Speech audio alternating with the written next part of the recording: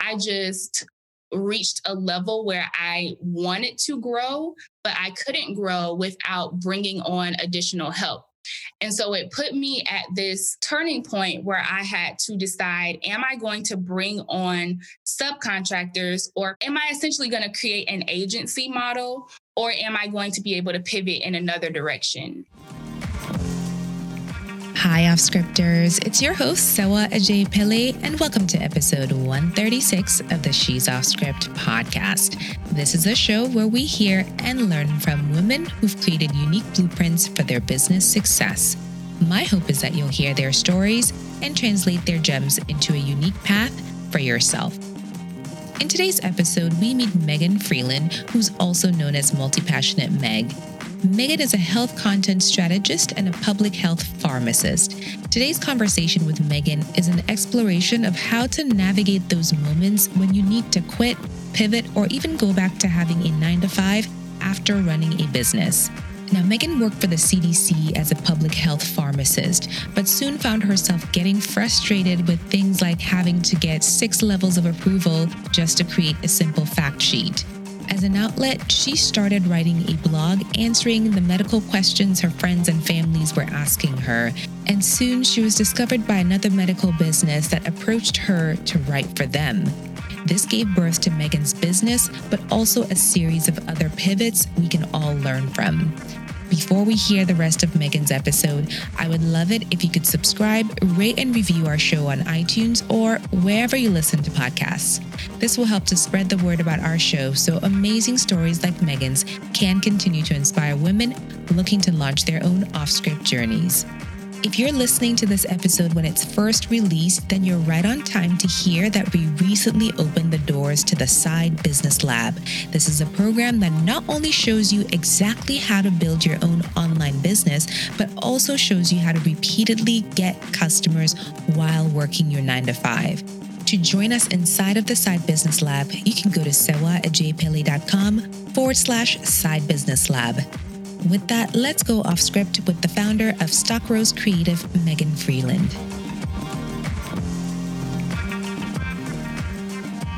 Megan Freeland, welcome to She's Off Script. Thank you for being here. Thank you so much for having me. I'm really excited to be in conversation with you today.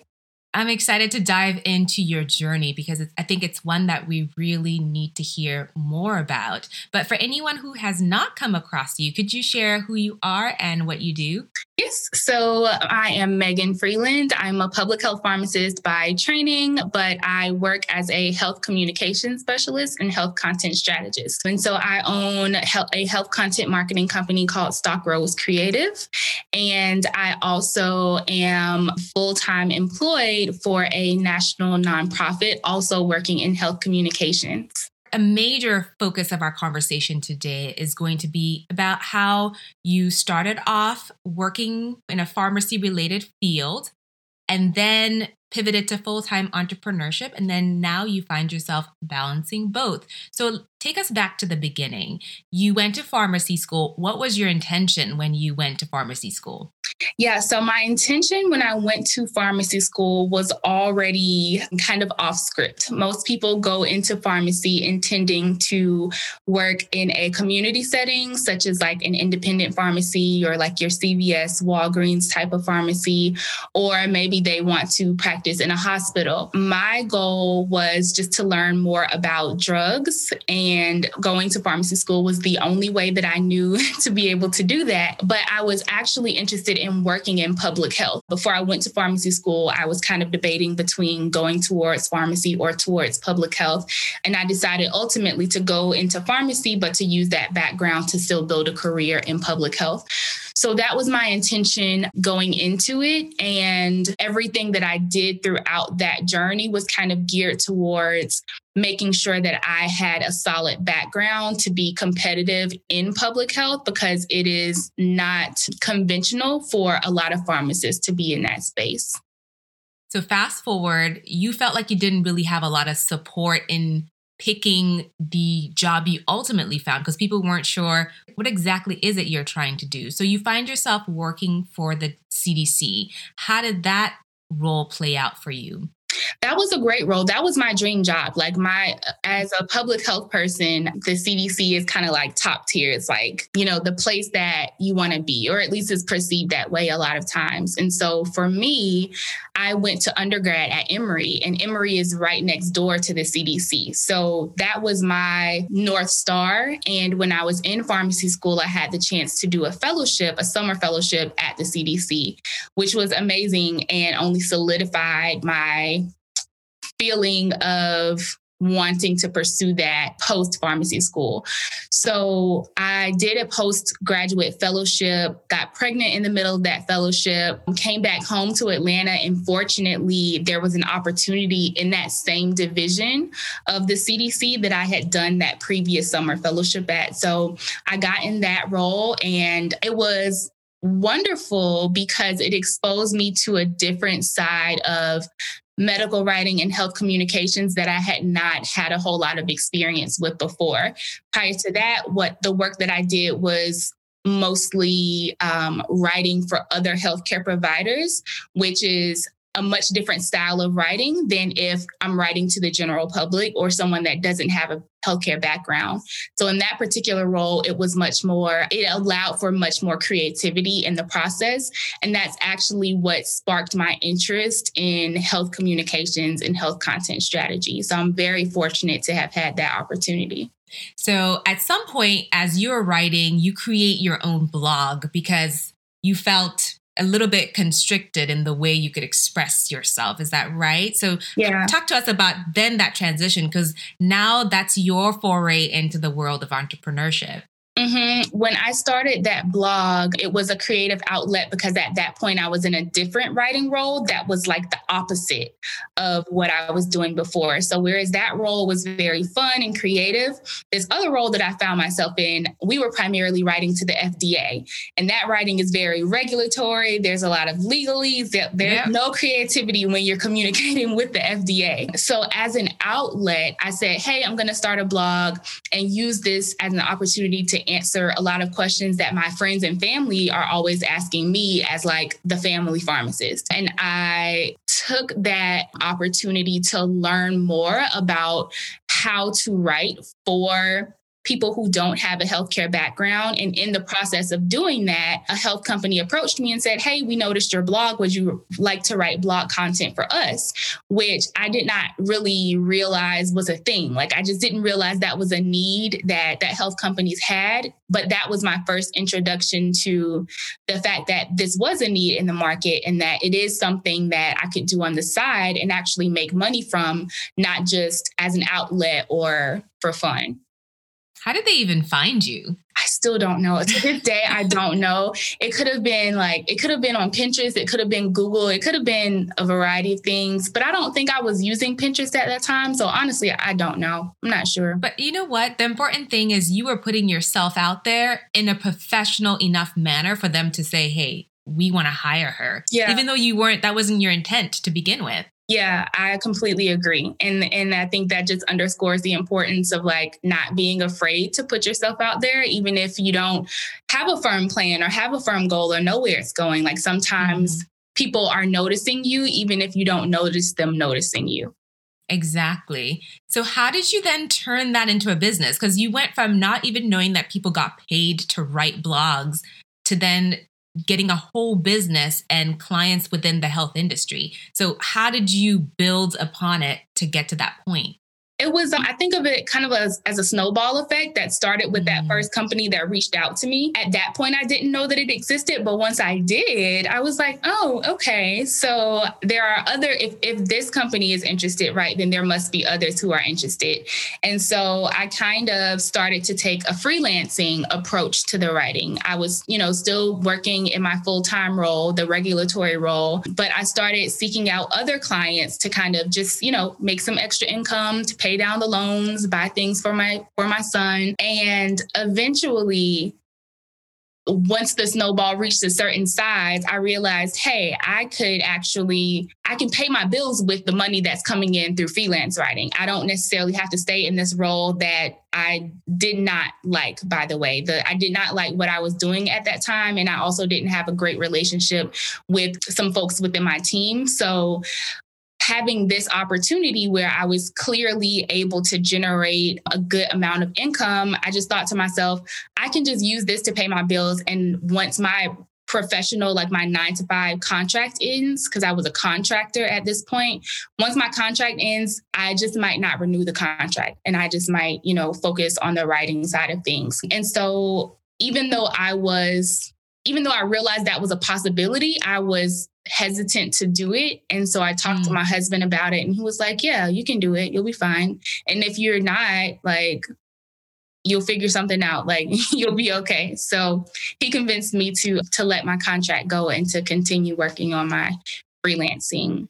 And you said a couple of things there where the fact that you did have a side business gave you flexibility to choose what it is that you wanted to do for your 9-to-5. Mm-hmm. You didn't really love what you were doing, so you had the flexibility to jump off, even if it was temporarily while you figured out another 9-to-5. In your case, you stayed on the side of entrepreneurship for a while longer, but I love that having that side stream of income helps you feel like you don't have to stay in toxic situations. Not to say yours was toxic, but for anyone listening who does have a toxic situation, if you do have another source of income, you're flexible about the kind of jobs that you are able to say yes and no to. Exactly. That's exactly right. And I would take that even one step further and say not even just professional toxic situations, but even if you have situations in your personal life that are toxic, having access to additional income provides you with more freedom and flexibility in terms of how you're able to live your life within or outside of work.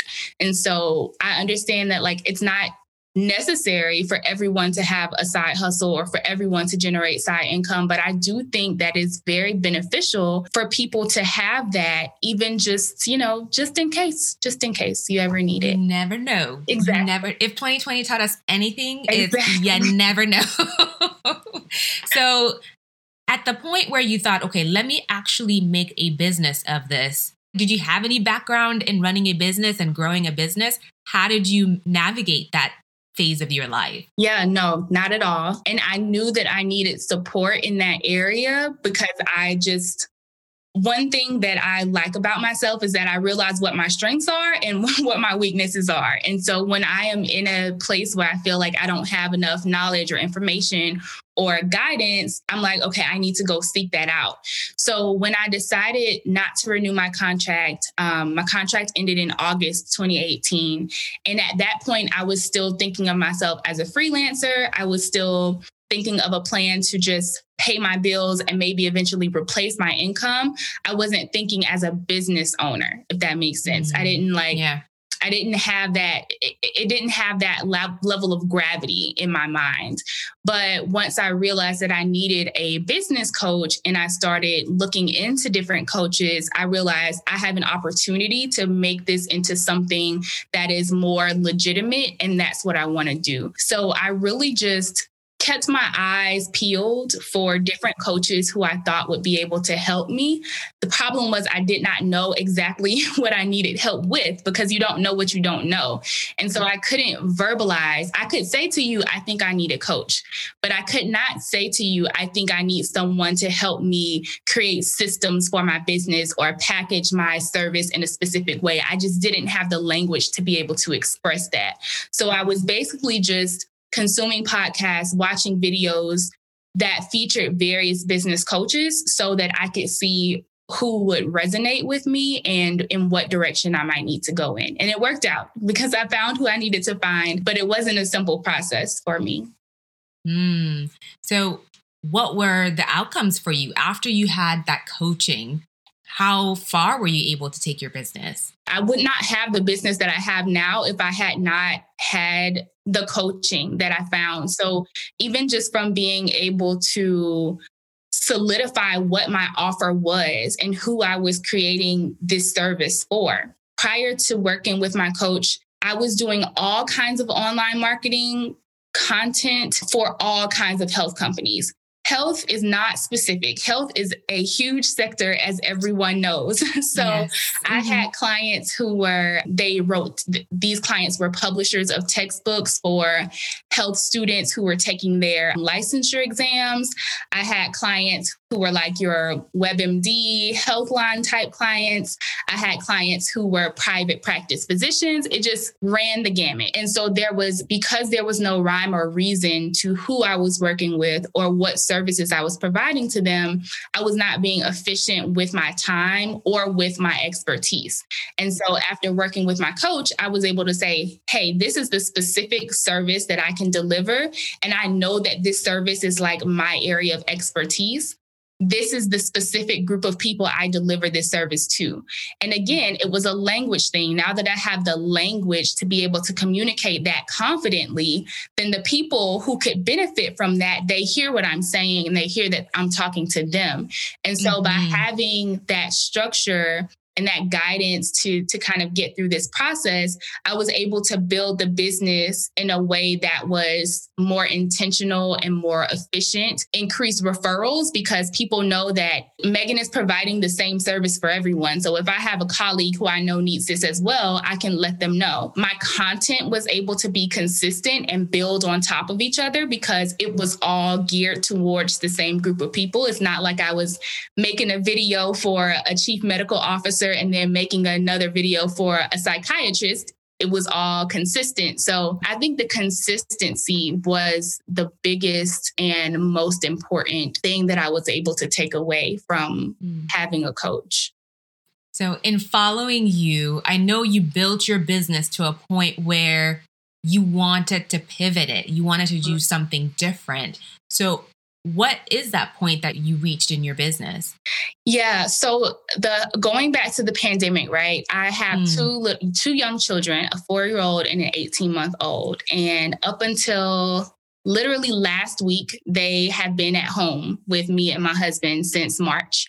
And so having them at home severely reduced the amount of time that I had to work with clients directly. And so I got my business to a point where I was pretty much maxed out in terms of the number of clients that I could personally serve and serve at the level that I wanted to serve them at. I had 3 retainer clients through my core service. And then I had 3 other clients that had different packages. But I was working with about 5 to 6 clients. And I just reached a level where I wanted to grow, but I couldn't grow without bringing on additional help.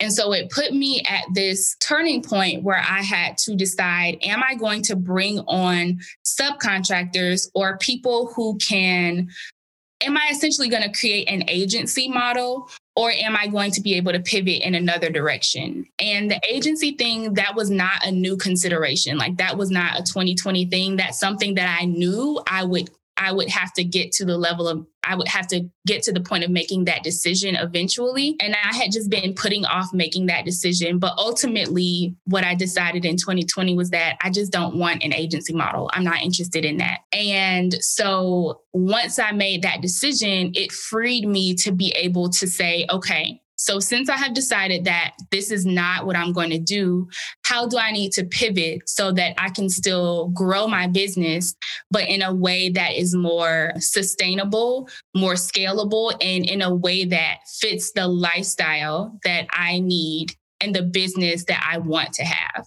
Lifestyle. You just said the key there, because some people start a business and then work themselves to the ground when they forget that the business was supposed to help them create a more ideal lifestyle. Exactly.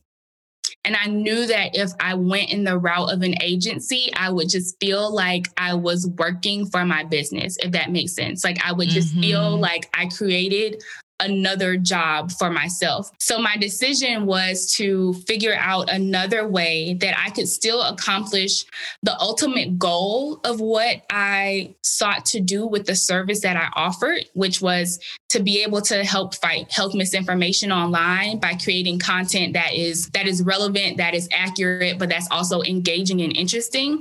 And so the question was, okay, how can I still achieve that end goal without necessarily having to offer this specific service to do that? And so once I figured out this is the question that I need to answer, I was able to say, okay, these are my options for ways that I can do this in a way that is not as intensive on my time. So ultimately, what did you decide? So ultimately, I decided that I would teach other health professionals how to build health writing businesses. So I would essentially teach them the foundations of health content marketing, which is what I offered for clients. And in that way, I was essentially packaging the process, this 2017 to 2021 process that I went through, packaging that into a 12-week program and saying, hey, this is how you can work with other health clients so that you can also help fight health misinformation online by becoming a health writer, in addition to whatever clinical career you have. Because the thing that I realized it's not the best word because I already knew this, but throughout my journey, I was very vocal about what I was doing on LinkedIn.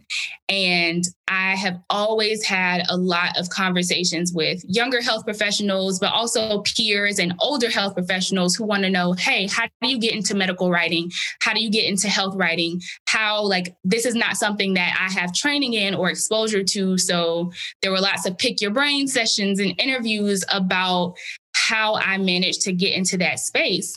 And so I realized, well, this is something that people have been asking me literally since I graduated from pharmacy school. I know that there's interest there. I know that there's a need there. I'm at a point now where I feel confident in my ability to teach someone else how to do it. Because the thing was, when I first started my business, my coach asked me, she was like, can't you just teach other people how to do this rather than doing this yourself? And I was like, no, I don't want to do that. I'm not interested. And then 3 years later, I'm like, oh, I can now I'm in a place where I know exactly what I need to teach someone in order to be able to replicate what I did. So that's what I'm doing now. Got it. So now you have a one-to-many option. Exactly. So one-to-many sounds like it's fairly scalable though. And I know you had a crunch on your time with the kids at home. So now why then would you go back to a 9-to-5? That's a great question. So one correction, the students who I'm working with right now, I'm working with 2 students and they're 1-to-1 because this is my first time offering the program. So I wanted to work with them individually first, but in the next round, that's when I'll begin the 1-to-many. So just wanted to clarify that point. Mm-hmm. But yeah, so I had the same question. And when I told my friends that I had accepted an offer, they had a similar question. And the first answer is that I was not looking for a position. But when I saw the title of this position, I was again on LinkedIn, scrolling through my news feed, and I don't know if you're active on the platform, but just like other social media sites, if someone you're friends with likes something, you sometimes see what they liked, even though you're not following the person that posted that.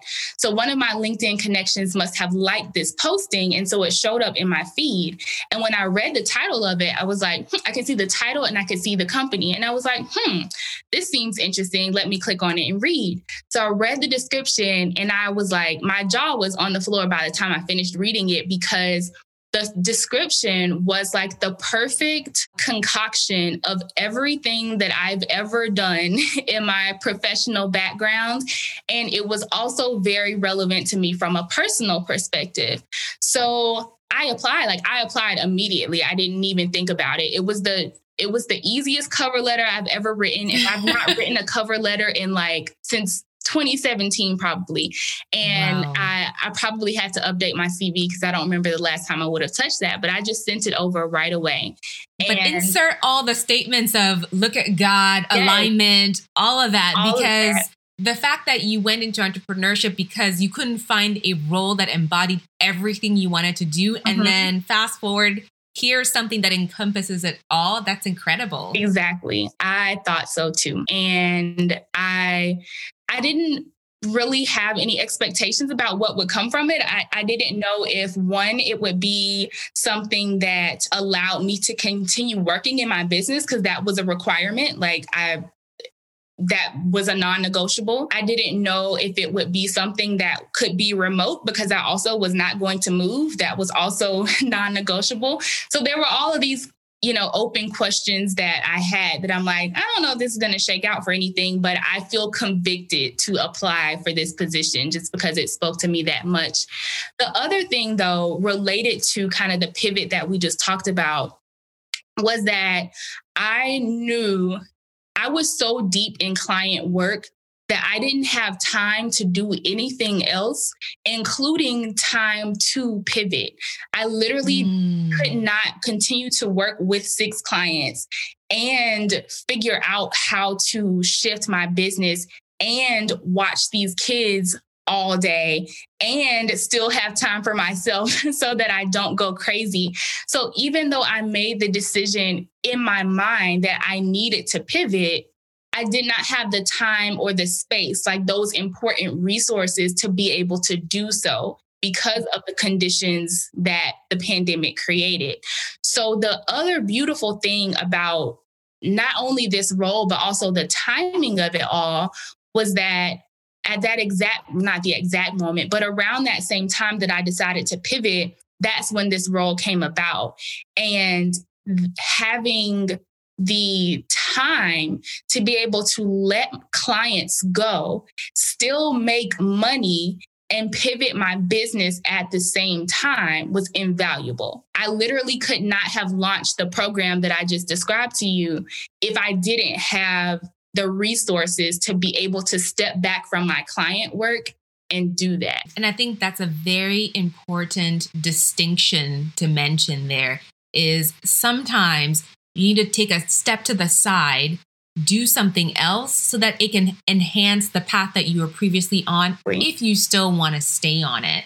Now, let's talk about the conversations you had to have with your new employer surrounding the business that you wanted to continue to run. Because on the other side of this journey, that's oftentimes a conversation that people looking to start a business on the side are hesitant to have with their employers. So how did you navigate that conversation of, I have a business and I want to continue to run it? Yeah. So my main thing was I wanted to see what the written policy was. I relied more on the written word versus the verbal word, because the written word, that this is the policy, is what it is. So if it's written here on this paper, then I know that these are the guidelines that I need to follow to stay in compliance with, with all the rules and the regulations. So I just asked for, if there is documentation of, sometimes it's called an outside employment policy or an outside work policy, if you're thinking of asking your employer for it. But when I asked for that, I literally just read through the entire document to see where there were maybe places of vulnerability. Was there something that I needed to be worried about that I was offering? Were there potential conflicts of interest? And how do I need to address those things in order to make sure that I'm in compliance? I'm not, working on my business during work time or using work resources and things like that. So I think the biggest thing is to, have a conversation. That's fine if you want to broach that conversation, but also look to the written documentation, the written policies that companies have around this, so you can be very sure and crystal clear about what the expectations are.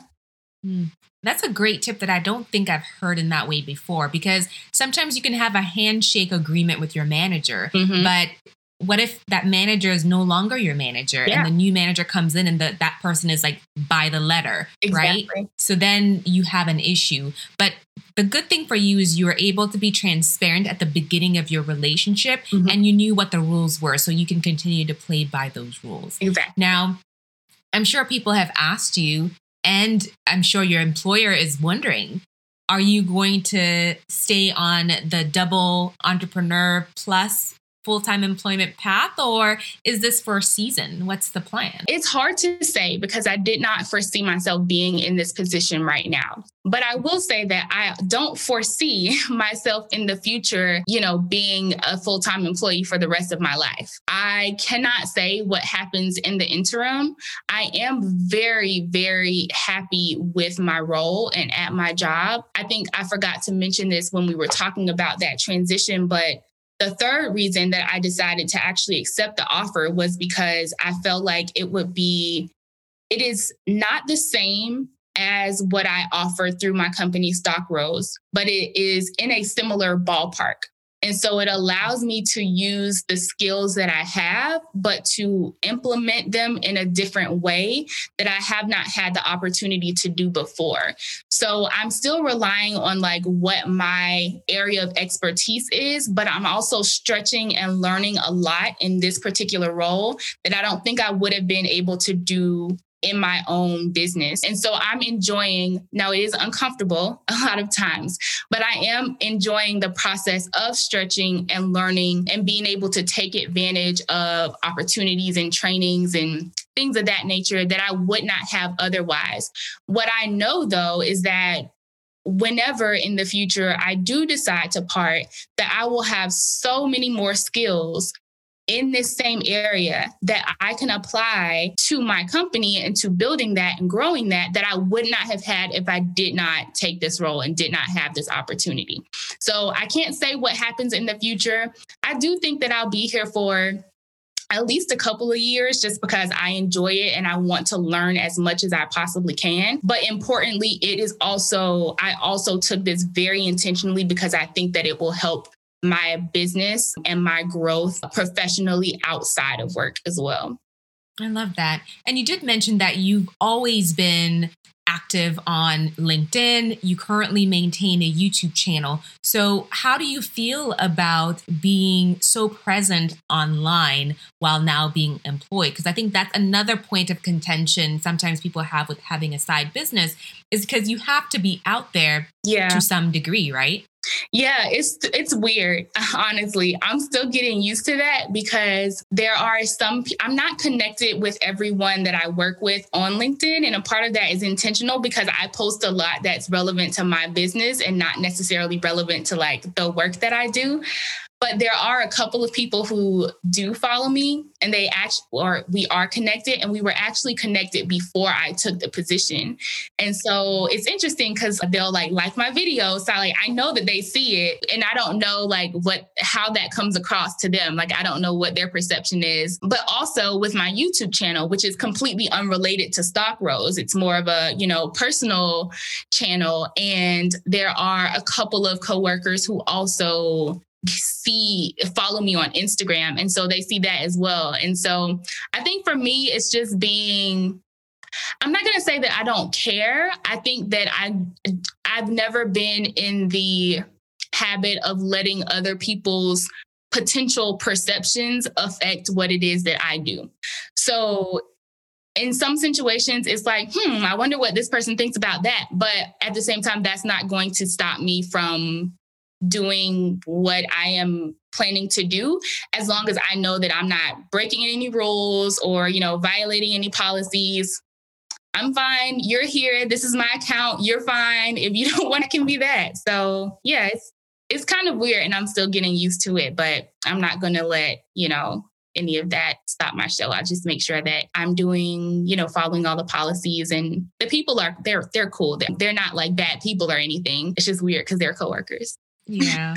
But you know what? I love that you are on a mission. You know what you're trying to get out of everything that you're intentionally doing in your life, whether it be business related or professional within a corporate realm. You understand the reason for what you're doing. And that, I think, helps you get comfortable with whatever it is that you're putting out in the world. You're doing it intentionally and you're doing it with integrity. So there's just nothing to really hide. Yeah. Right. I think when you come at it from a position of, I'm trying to hide this from the world, that's what makes it a little bit sticky because you got to promote a business. But if you're hiding, how does that work? Right. But the other thing I've heard, which is interesting, is as millennials, we are a little bit of a bridge generation in that we're the generation that may have lived without internet and is now living with internet. Whereas later generations, they can probably start where we are now with, I'm going to craft a career for myself that is more of a portfolio and a hybrid career. And I'm okay with that. I'm okay with navigating that. Whereas we are the generation that's done both. Yeah. And we're still navigating what that looks like. So it's very interesting to hear what your pivots and your changes have been from your perspective, because I think it's important for other people who are trying to make similar maneuvers that they learn that it's okay and that there are people who are doing this from the gate right now. Yeah, I completely agree. And a group of my friends and I actually had this conversation recently. And I think that online and just in general conversations with like peers, one phrase that I hear a lot is, they never told us this, or they never told us that, or we were always taught that adulthood would be like X or like Y. And I was saying, but for our parents' generations, I think in a lot of cases, they taught us what they knew, right? So they taught us based on what they knew as adults at that time. Things are so much different now, like indescribably different. They could not have prepared us, I don't think, for a society where people didn't work in the same job for 40 years, because that's all they knew. That's what they did. That was the norm then. So like you said, with us being that bridge, there are a lot of barriers that we're going through ourselves without any real models from older people to follow, which makes it important for us to share our experiences with each other, because that's our only source of information. It's not like we can say, hey, Mom, what did you do? My mom's working at the same job that she worked in when she graduated from college, and she's going to retire there, and she's fine. And she doesn't get what you're doing. She's just like, you have a business and you have, what are you doing? What are you talking about? So it's important. I think that platforms like yours are really important for us being able to just talk honestly and transparently about the decisions that we're having to make, the questions that we're having to ask ourselves, and most importantly, like, how are we feeling when we're going through those things? Because if you're just talking about the challenges that you're facing, a lot of times we talk about that in retrospect, right? Like, I'm telling you about pivots that I made years ago. My emotions, like what you're getting from my emotions right now, do not reflect what my emotions were in those moments where I was deciding on these pivots. Like, it was uncomfortable. I didn't know if I was doing the right thing.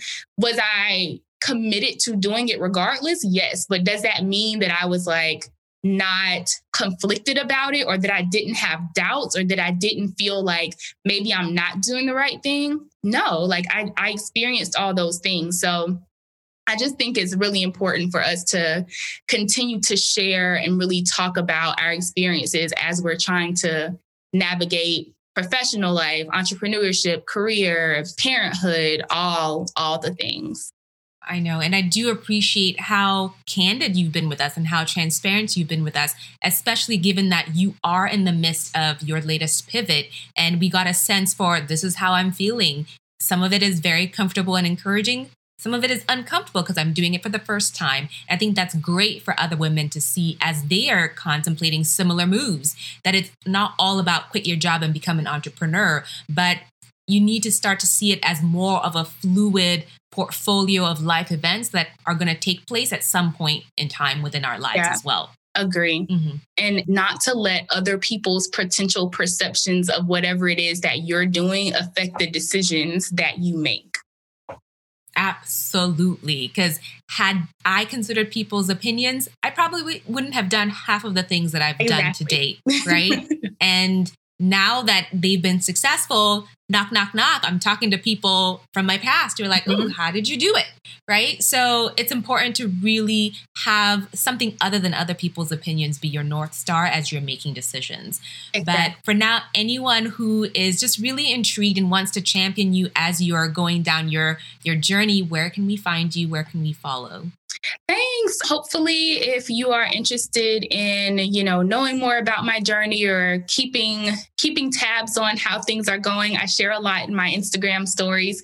So you can follow me at Multi-Passionate Meg on Instagram, and the YouTube channel for Multi-Passionate Meg is also linked in my Instagram bio. So there are lots of behind the scenes conversations and also tips that I learned along the way that are shared there.